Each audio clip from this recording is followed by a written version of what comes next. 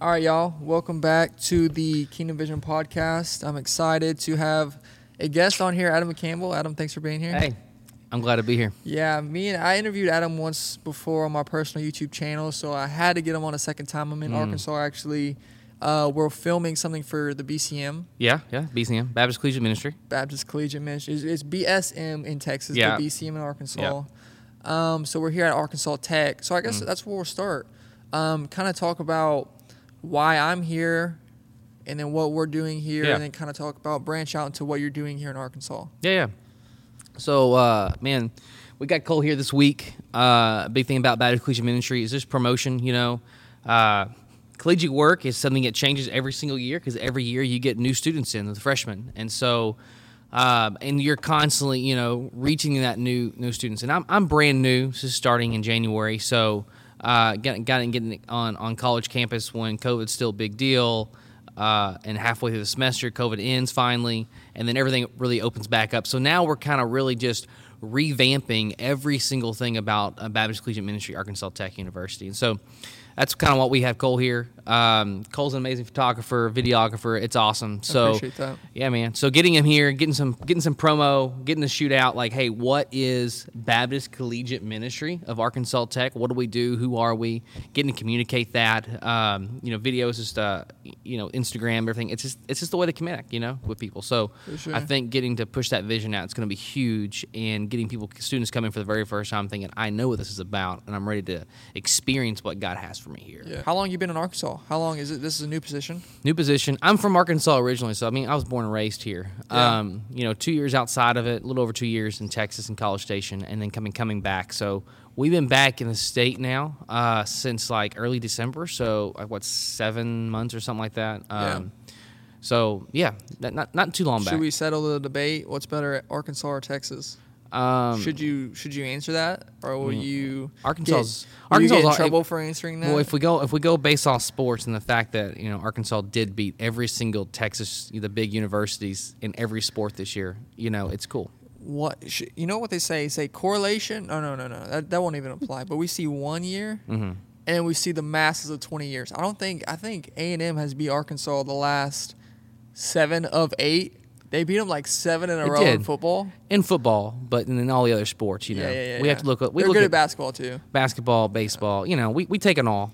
Arkansas is pretty good in all sports. You have a claim to fame in Russellville too for the original Whataburger and stuff like that. That's right. The original one's here. It starts here, and then Texas, comes on later and says, "Hey, that's a great name. Let's try to steal it." But it doesn't really work. We're gonna have to research. I'm gonna have to research that more on my personal. Yeah. But now today we're gonna talk about. I want to ask Adam about some specific topics or a specific topic, which is the correlation between faith and prayer. Jesus only marveled twice at somebody's faith. Yep. Once at the centurions, he marveled at how great. He's never seen a faith so great in all of Israel. And then at the unbelief of his hometown, he marveled. Yeah. So, Adam, I want you to go in and just talk about this idea of faith and what the implications of this are and what this means. Yeah. Man, it's a big deal when you think about this. The centurion story is captured twice, here in Luke 7 and again in Matthew 8. And then you have the Mark 6 story. About a prophet without honor in his own hometown, and then marveling at their lack of faith there. And so here's this guy. What I like about this story is when Jesus marvels at the Roman centurion, we can't just say he's marveling at a Gentile. Say, he's just marveling at someone non-Jew. It's more than that. He's a Roman. He is this symbol of oppression. Think about today's time. When I think about anytime I think of oppression, I just think where we are in society today, and oppression's a big deal. We're always in political talk. We're always throwing it around, and here's the guy who represents that. And Jesus doesn't put him off because he knows we would do identifies as a Roman. All he can do is oppress me. I'm not going to talk to you. But he changes that. He's like he looks at the man, right? He's looking at the individual. It wasn't all the Jews thought that the Messiah would come and slay the Romans with a sword and come liberate them. Exactly. And so instead of thinking that, he does this. And then when you look at this guy individually, not all Romans were like this, but he built their synagogue there in Capernaum, And so he was one.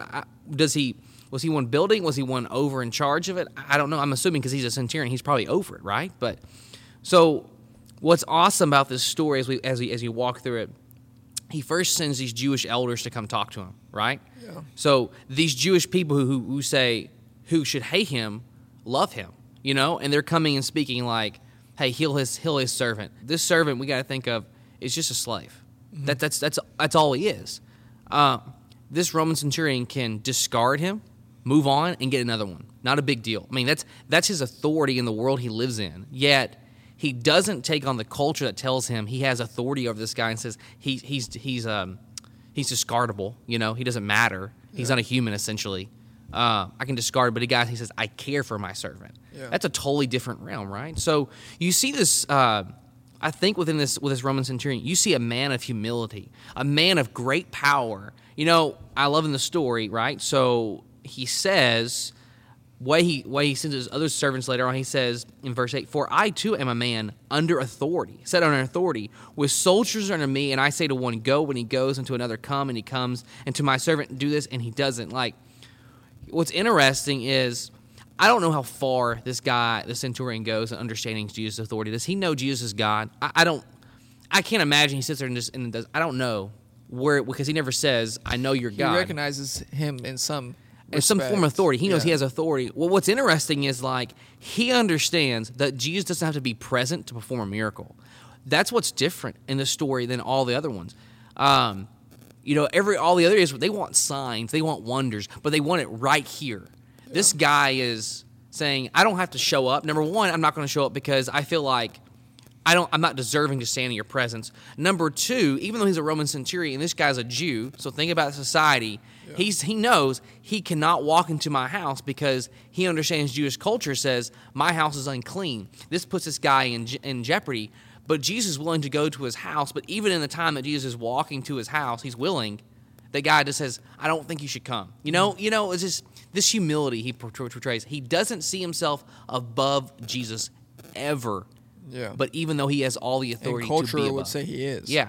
So this faith and this humility that he displays is I think is a monumental. I think he understands. Like I said, he understands the authority that Jesus has. And he understands this is not magic. He doesn't have to be present to put his hands on a servant. He just knows if this guy's got real authority, which he understands that, all he has to do is say a word, and it happens. Can you just imagine? I mean, that's totally different than everywhere else. Even the disciples, I don't think, even understand the authority Jesus has. Remember, they're in the boat in the storm, and they're freaking out. And I think I would freak out too. We're going to drown. Jesus says, be quiet, be still. Like, this centurion understands that authority that Jesus has. For sure. But the disciples go along and still never understand, really until after his ascension. They still don't understand it until after ascension, the Holy Spirit comes, and then all of a sudden, like, clicks in them, boom, So they finally get it when the Holy Spirit falls upon them. This guy gets it before he even, Before he even gets the Spirit. He gets it. It's a big deal. It's a big deal. So I think when we start talking about faith, and we really talk about this guy in particular, I think we have to say what makes Jesus marvel at him, and I think what makes Jesus really truly marvel at him is just his humility that he displays. Mm-hmm. It's faith and humility. It's not about faith that's above God. It's not about faith that I'm using to distort and get my way. It's not a faith that I can say, if I have faith, enough faith, and all these things can happen. It's not about that. It's just this humility. My faith is under Christ, knowing he can do all things. And, I know he can do it, and I'm just going to be humble and ask. Just having such a high view of Jesus. Yeah. Hey, you're so worthy. And that's what I like about this. It says in verse 3, he sent to them elders of the Jews, asking him to come heal his servant. And the elders said, he is worthy to have you do this to him. The Jews were saying, the Jewish elders, hey, this centurion is worthy. And then the centurion himself says, I'm not worthy. I'm not worthy, yeah. So it's just a high view of high view of Jesus he has. And I think about... Which is faith. Yeah, you think about James 2, in James chapter 2, verses 1 through 13, it talks about don't think highly of yourself, essentially. So it kind of goes in the story of when you walk into a room, don't sit in the seat of honor because someone else might come in who is actually more honorable because, society, he's richer. So they'll ask you to move for the more honorable. So here's a centurion who has all the honor in this area, and he comes in and says, I don't have any honor. I don't want the seat of honor. I don't expect these things. Everybody else says he has honor, he's worthy. He says, I am not worthy. Yeah. And so look at that humility. He's never willing to take the seat of honor because he understands that seat of honor always and forever belongs to Jesus. The correlation now is specifically what I want to hear your thoughts on, is the correlation between faith and an answered prayer. Okay. Because you read Mark 11, 23 through 25. I'll read it for us real quick. And Jesus answered them, have faith in God. Truly I say to you, whoever says to this mountain, be taken up and thrown into the sea, and does not doubt in his heart, but believes that what he says will come to pass, it will be done for him. Therefore I tell you, whatever you ask in prayer, believe that you have received it, and it will be yours. And whenever you stand praying, forgive, and if you have anything against anyone, so that your Father also who is in heaven may forgive you of your trespasses. So there's lots of things happening in this two verses. But first, let's just talk about faith in answered prayers, not answered prayers.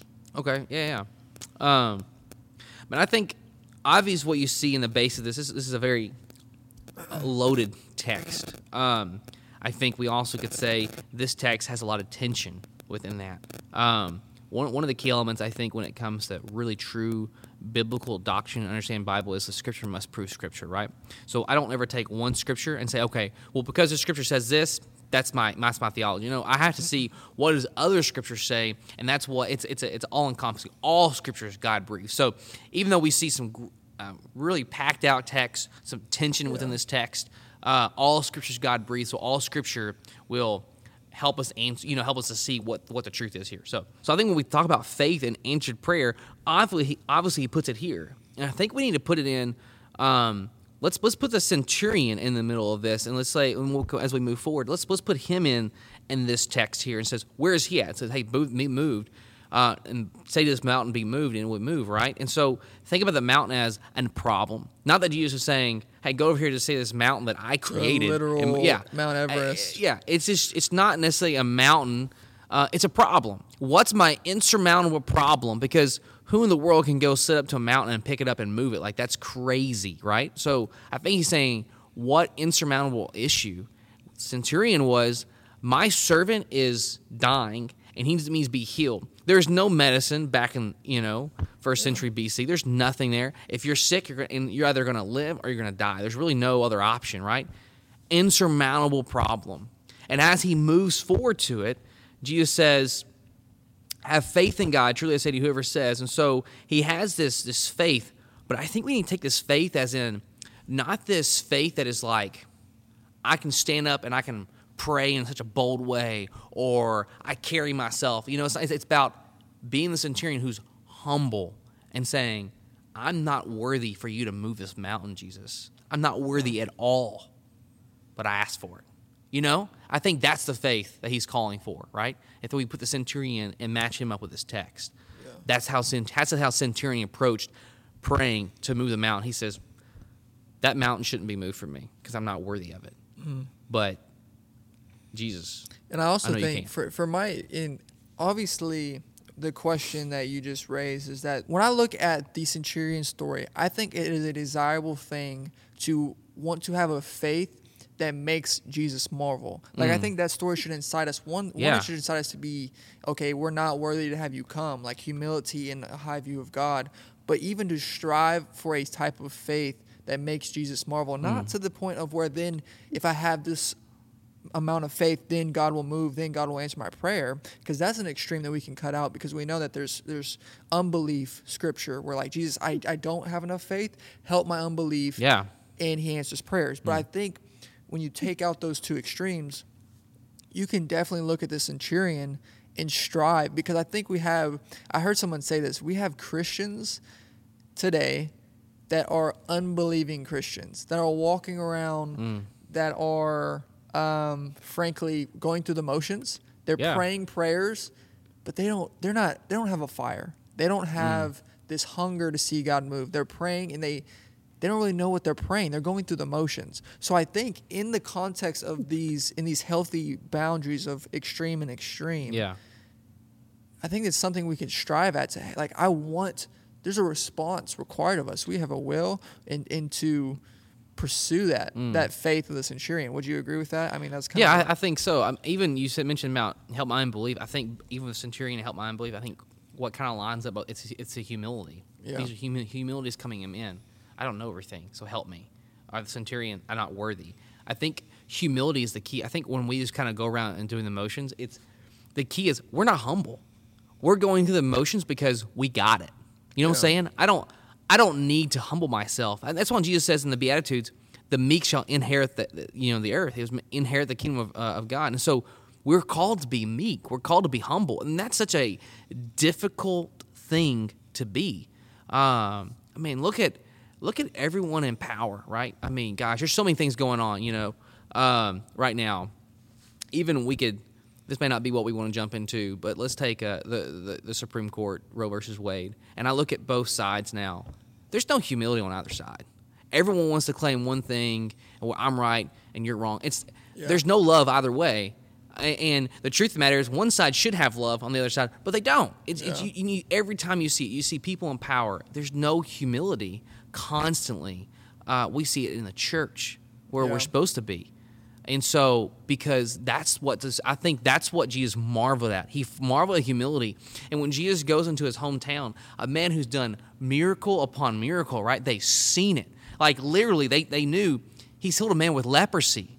That's crazy. Like, how do you walk? He touched a man with leprosy, and Jesus should have got leprosy and died, right? Instead, this guy is completely and totally healed, and it's, like, verified. It's like, so they see him cast out demons, all these things he's done, and they don't have faith in him. Because they come from a standpoint of, oh, I'm God's chosen people. I am so much greater than you. And they have no humility. And that's what he marvels at, a lack of faith, and that lack of faith is tied to their humility. So do you think it would be, to get extremely practical, we see the marveling at the unbelief of the people in Nazareth, the people that know him, and then the marveling of the centurion, of how great his faith, how great of a humility he had.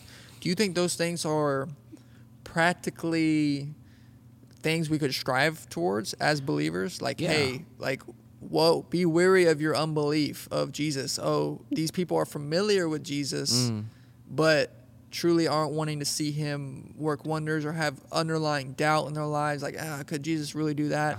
We can go through so many hypotheticals, but do you think these things are strivable or should be benchmarks? Yeah, maybe? I think so. I think it's understanding that God is completely and totally in control. So maybe let me do it. Let me say it this way, and then I can come back. I don't know if this will make sense or not. So this morning I was going back through reading a book, A Tale of Three Kings, that really helps understand hurt within the church. And so it tells the story of David, and it takes the story of King David and how with King Saul and then Absalom, his son. And one of the things at the very end of the book, David mentions, I don't know for word, but I'll kind of paraphrase. He's pretty much saying, like, if God wants me to be king, I'll be king. If he wants Absalom to be king, Absalom will be king. Because God's going to, Psalms 10, raise up kings and raise up kingdoms and bring them down, right? So David comes to a point, he says, I'm going to flee because God, as King Saul was King Saul didn't become king because Saul wanted to be king. God made him king. Yeah. Think about that. Even with the sin of the people, however you want, it's God made him. Every single person in power across, if we understand, if we agree with Psalms, what Scripture tells us, God, anybody in power is in power because God placed them there, even in North Korea, right? Yeah. And so however that is, whatever sin is existing, God is in control. And so let's think about, and back into the question about being humble in every single circumstance, is understanding bad things happen. And bad things happen because sin is in the world. And so we don't live life in the now. We live life in the new heaven and new earth. We look towards the resurrection, right? And that's a humility saying, if this life is everything I ever wanted, and this is the only thing I'm living for, then you've forgotten what you were created for. You were created for something else. Understand this is not our home. And I understand we love people and all those kind of things, and I don't want my family. My daughter, I think about her and think if something happened to them, I'd be brokenhearted. Yeah, you're going to struggle with it. It's okay to struggle in your faith during hard times, but it's about being humble and saying, I don't get it. You're not supposed to get death because we weren't created to die. We are still immortal beings. We're created right? To, yeah. We live forever. Our souls live forever. It's just that sin came in the world, and these bodies are decaying, right? And that's what Scripture tells us. And so, gosh, it's just that humility, understanding. That's an interesting thought, because when I've actually had this thought recently of like, when you're praying for somebody to be healed, especially a believer, you can have a faith that makes Jesus marvel, and say the healing doesn't happen. It's not that we're worse off, or how dare you, God, not heal. Like, I had a faith. Yeah. They're actually going to heaven where we were designed to be. It's actually better. It's a win-win. God heals. We get to worship him and praise him because he just showed his wonder and his power in our eyes on earth, in front of us on earth. But if she dies, he dies as a believer, she's going to where we're designed to be in relationship with You say that. I heard a guy one time talking about, if we took a whole line and we think about eternity and everything that happens across eternity, when something happens at this moment, we don't understand. But Jesus might be allowing something to happen in this moment because he's going to reveal it to us in eternity at that moment. We don't understand it. It might be 10,000 years from now, right? Yeah. And we finally, that's why. We don't understand at this moment what's going on. But we have to look at eternity.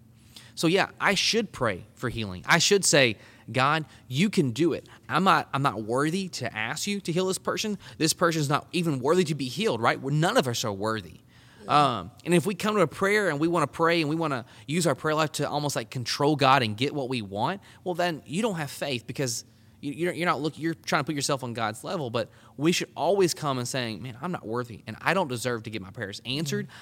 This person doesn't deserve their prayers to be answered. This person doesn't even deserve to be healed. I don't deserve to be healed because we're sinful, right? Yeah. And so understanding that, and so just coming to God and saying, I know I'm worthy, but here's the cool thing. I know God loves me immensely. Yeah. And that he sent his son to die for me, and right to pay for our sins, to literally bear our sins, become our sins. So he makes me worthy through Christ. But I still come in humility. No, I'm not worthy. And I'm asking that faithful humility way. And I have a thought here too, that all these hard questions about life, majority of the time, there's a middle balance between all of the controversial things. But in terms of this, about praying with faith and faith meriting you an answered prayer, and then, it's all God. Like, it don't matter what faith I have. God, they're both true. Maybe not both true, but I think having the statement, God, no matter my faith, God will answer prayer when he determines the prayer needs to be answered, or how he wants to do it in his own will, is true, along with the believer should strive to have a faith that makes Jesus marvel. Because it's not that our faith will then merit a response from God, but our faith, that's not an excuse not to have faith. Because I definitely believe we see two extremes of the faith that then merits the response, and then a bunch of Christians who have lack of faith. Yeah. Does that make sense? Makes perfect sense. I mean, we always think either or. And we always think either or because one's right, one's wrong. We always want to. And either or is typically never in a humble way. It's always both and. So let's take the example of Abraham and the three visitors, right? And many people it's God the Father, God the Son, God the Holy Spirit. And that's what I think too. Visiting Abraham, and it's about Lot in Sodom and Gomorrah, right? So they come to him and says, and God and the three visitors come and say, the three visitors say, we're going to destroy Sodom and Gomorrah. And Abraham's like, man, my nephew Lot's there, right? Yeah. With his family. If you bring this fire, sulfur, and destroy it all, he's going to be killed. Can we save him? And so Abraham begins asking, if you find 50 righteous people, will you spare? Yes. What if you find 30? Yes. What if you find 10? Yes. So this happens another time in Scripture too, but I think in this moment, if we look at the sense of Abraham asking, or the other sense that God is completely and totally sovereign, which he is, and knowing he's going to destroy and do whatever he wants, I think Abraham gets a part in this. We get a part in this. It's saying God's going to do what he does, and it's already predetermined. Absolutely, God's predetermined, because God doesn't change his mind. So if we look in the full context of everything, God's never changed. If he does change it, he ceases being God. But it's a both and. So Abraham needed to have a humble faith to ask God for it to do these things. And so Abraham gets a part in what's going on. God doesn't ignore his faith. God doesn't ignore his humility. He's playing a part, even though at the same time, There is a plan in place that God is going to do what God does. But it doesn't move out and say, what Abraham doesn't even matter. No, it both matters. It's a both and. Because if we don't, then what we become is what you're saying. We become people who just go through the motions like, well, God's going to do what God's going to do. I don't need anything. Would you say, to be extremely practical, does faith matter in answered prayers? No. Is that an excuse for you to have lack of faith? No. Repent. God's kindness is meant to lead you to forgiveness. If you are doubting, you have lack of faith, God has grace and is going to draw near to you in that unbelief, but take hold, take heart, and repent and respond in faith. Here's what's really interesting when we talk about the Mark 11, and this is some kind of key points I think we can really understand what's going on here. Number one, this statement, these things were made to the disciples. It's not made to the multitude. It's not made to the crowd. When he says you can say this mountain be moved and it moves and have faith and all these kind of things. So we can't take it and claim it for ourselves. Like, oh, that's a promise that God made directly towards me. No. He made it to 12 different men. Let's exclude Judas here, right? These 11 men who had extreme amounts of faith. We see it constant across the board that they're growing and learning. Like Peter says in the rich young ruler, right? Who comes and Jesus says, give half your possessions away, or all your possessions away, come and follow me. And he leaves because he's a man of great wealth. And Jesus says it's impossible, it's impossible for man to come to God. Or Peter says that, but he says sometimes it's hard for a rich man like that, when man is very wealthy. It's harder for him to go, come to God than go to Ivan and eat all that stuff. But anyway, in that story, Peter says, man, if this guy can't come, because in the Jewish culture, a man who had wealth, who had status, like, how can anyone be saved? Yeah, because he was the man, that was the guy who God blessed, right? That's their mindset in the Jewish world. And he said, if he can't come, then I'm definitely not able to come. Jesus says, it's impossible with man, but it's not impossible with God. And so he looks at the disciples and he says, you've left everything for me. Understand, you're going to get this back tenfold. Yeah. Maybe not on earth, but you will in heaven. But you're going to receive my blessing. Blessing's not wealth. It's never wealth. It's never even health. Blessing from God is knowing him. That's the blessing, right? So he made it to the disciples. So we have to understand when he makes his statement to the disciples, and he says he's making it, I think, partly too towards their character. He understands their heart and his character. So we need to understand. I put on here, one of my notes is we must understand what it means to be a disciple. If I want this to be a truth about me, that I can pray to that mountain to be moved, if I have faith and I trust and have this humble faith, it can happen.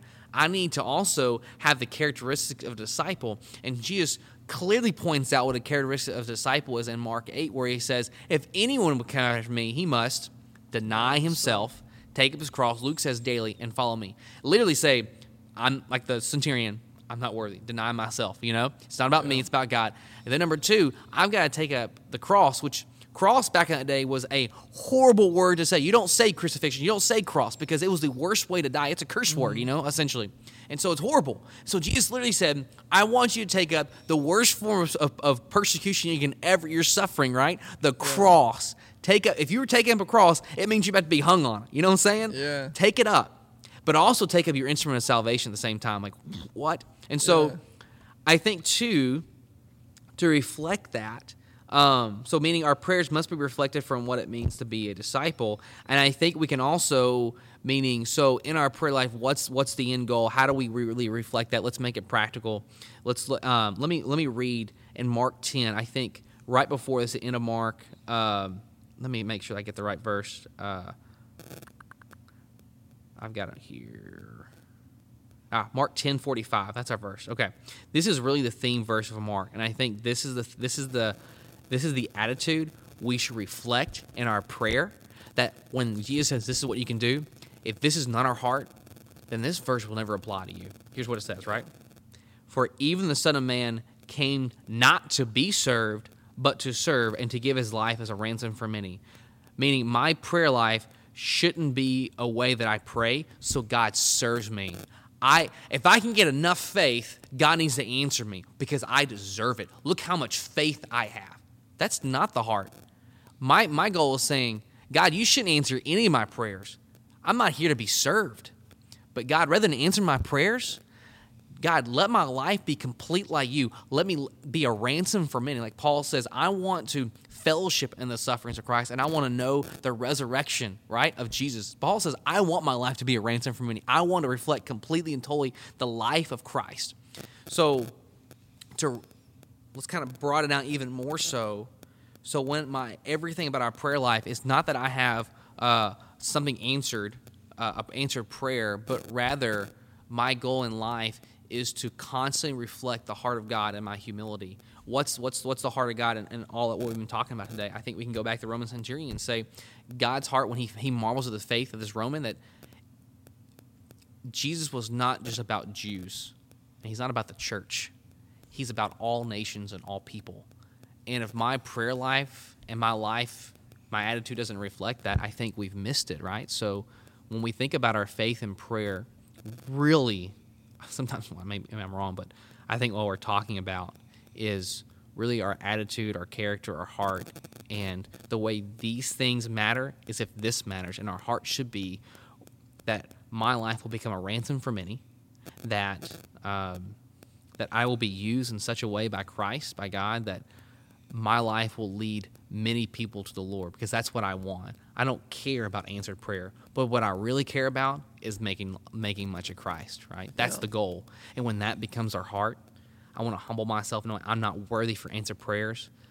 Only thing I'm worthy for, Jesus, is that my life becomes a ransom for many. That should be the only thing I care about, right? That's good. We had a couple more questions, but I feel like that would be a good thing to wrap up on, to be honest. Yeah, man. I mean, this was already 45 minutes of podcast. Those ones took a little bit, but I think my last bit of encouragement would be to this is a hard topic to work through.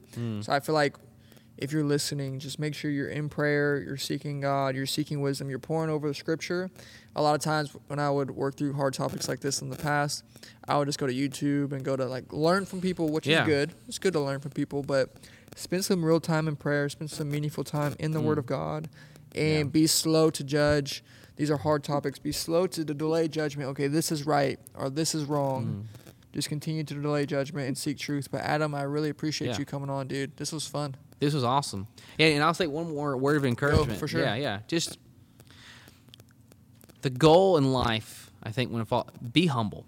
Man, find ways to be humble. Find ways to be praying for being humble. Remember, too, we didn't get to that when we talk about prayer. James also says that the reason you don't have it because you don't ask the will of God. We need to understand the will of God, and it's simple. It bears down. Mark 10:45, right? Be humble. Be like the centurion. We want to be like him. We want to have this humble faith. And if you can find ways to be more humble, like you saw about prayer, reading your Bible, man, getting with a community of believers, and man, stop trying to be right. Stop trying to be the smartest guy in the room or be the most right. Just, man, find ways to be humble. Humble yourself mightily, right? Yeah. Humble yourself in the mighty hand of God, 1 Peter 5, and in due time, he's going to lift you up. Heck yeah. Live that way, and, God has a plan for you. That plan, I mean, what your plan. For may not be money, may not be wealth, It could be wealth. It could be. Who knows? But it's all about reflecting the heart of God in every single thing you do. Yeah. Man, so we just got to walk that way. If you're in Arkansas and you're watching this, make sure you get connected with the BCM in Russellville. Yes. Arkansas Tech students, come on, get connected. Adam always brings truth, always brings the word. Appreciate you coming on here, brother. Man, thanks for having me. All right, y'all. We'll see you on the next video. See ya.